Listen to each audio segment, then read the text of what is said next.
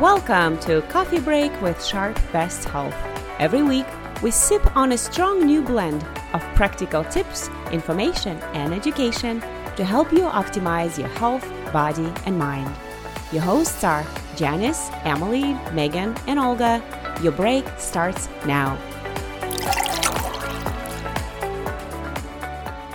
Hello, and welcome to another episode of A Coffee Break with Sharp Best Health.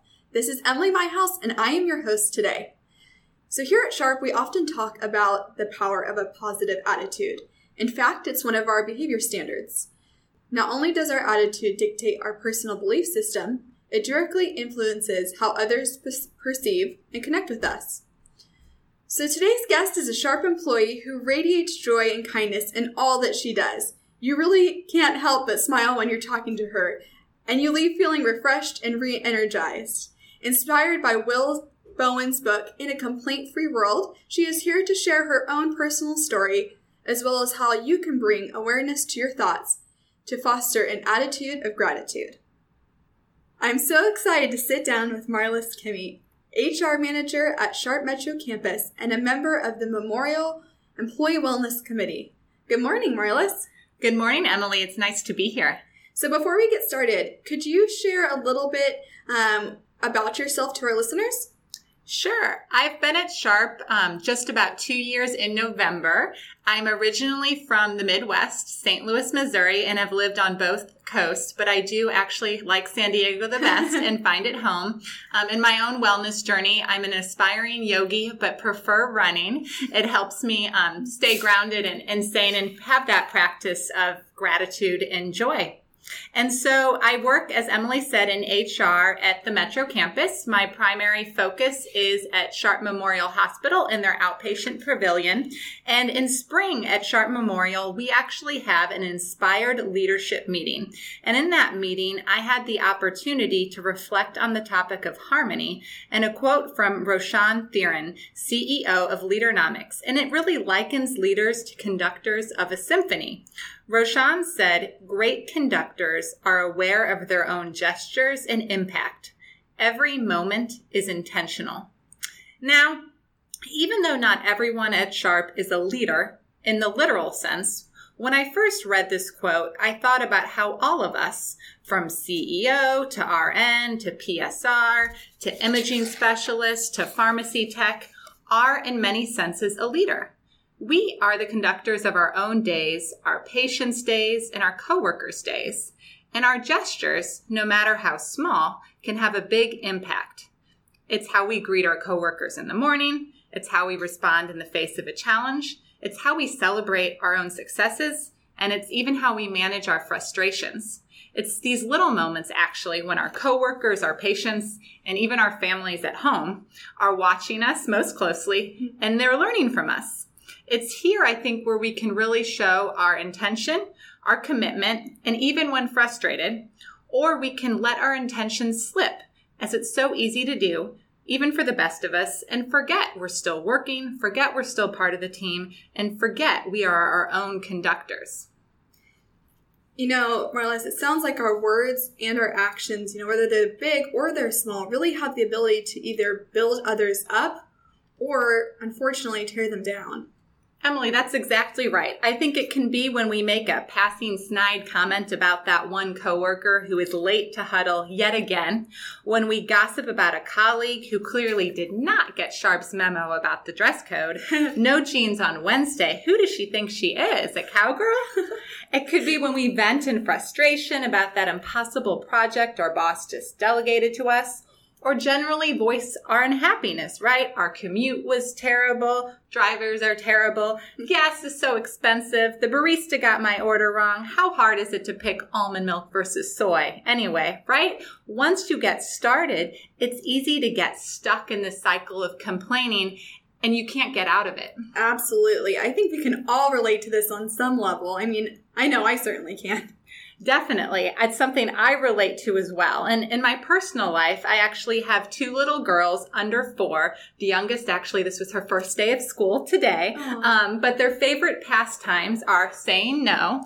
They don't like to sleep very much. And they love to decorate the house with bugs and dirt, stickers and food, especially popsicles, right? The messier, the better. And honestly, it can be easy for me to sometimes focus on all those messy details and the frustrations of the day-to-day battles and the shoes lost in the dirt and the clothes instead of the big picture.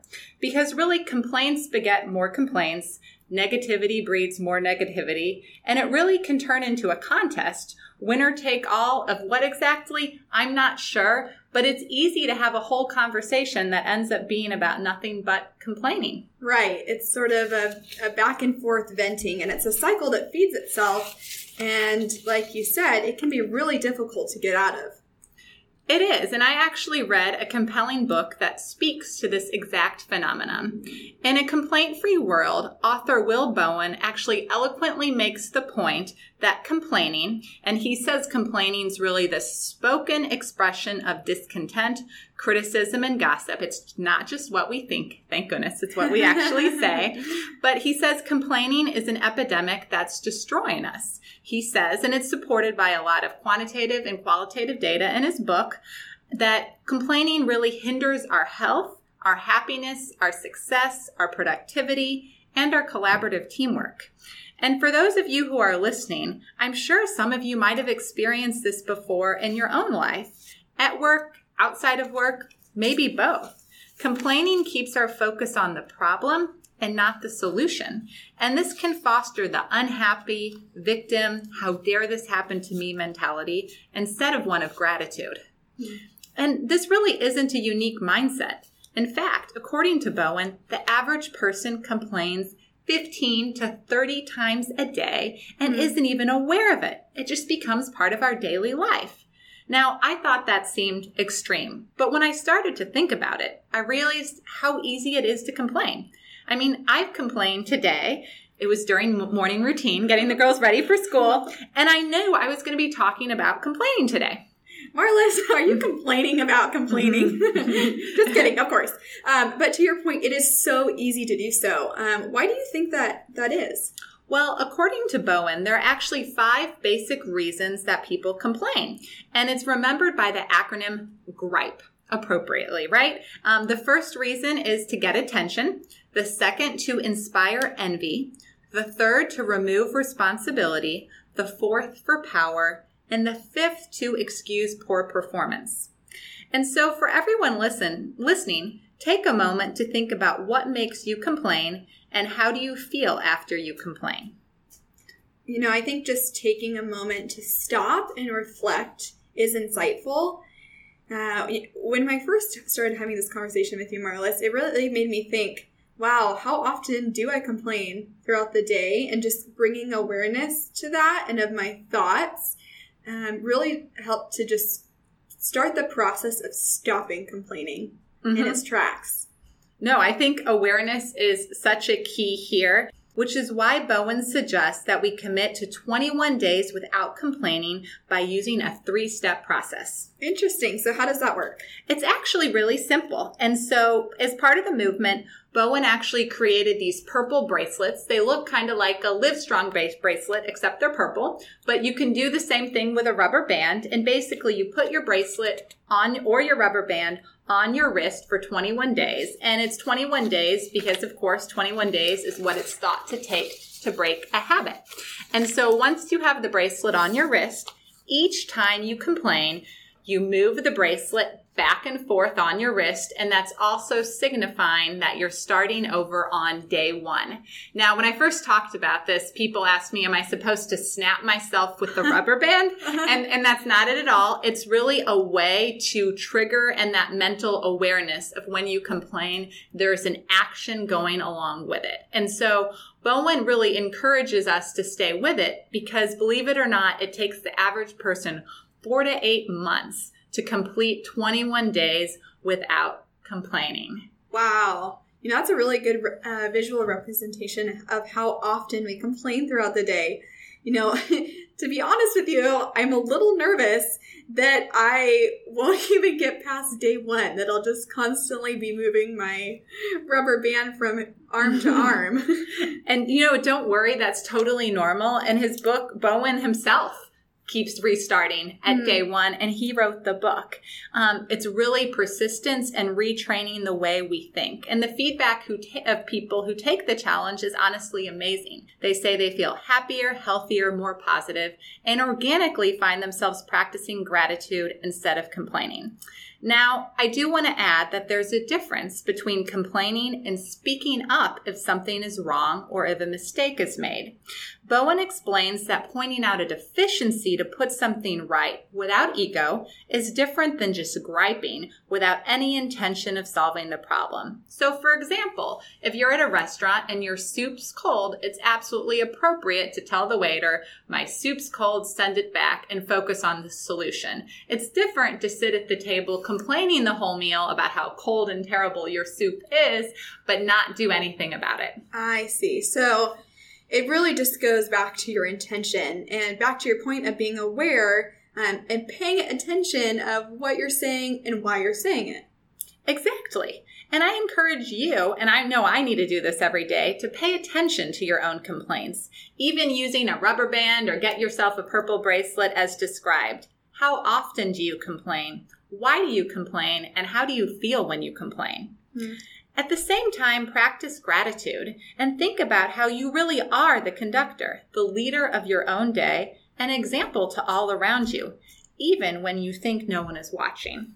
And as Bowen eloquently said, watch your thoughts for they become words, watch your words for they become actions, watch your actions for they become habits, and watch your habits for they become character, and watch your character for it becomes your destiny. I love that quote.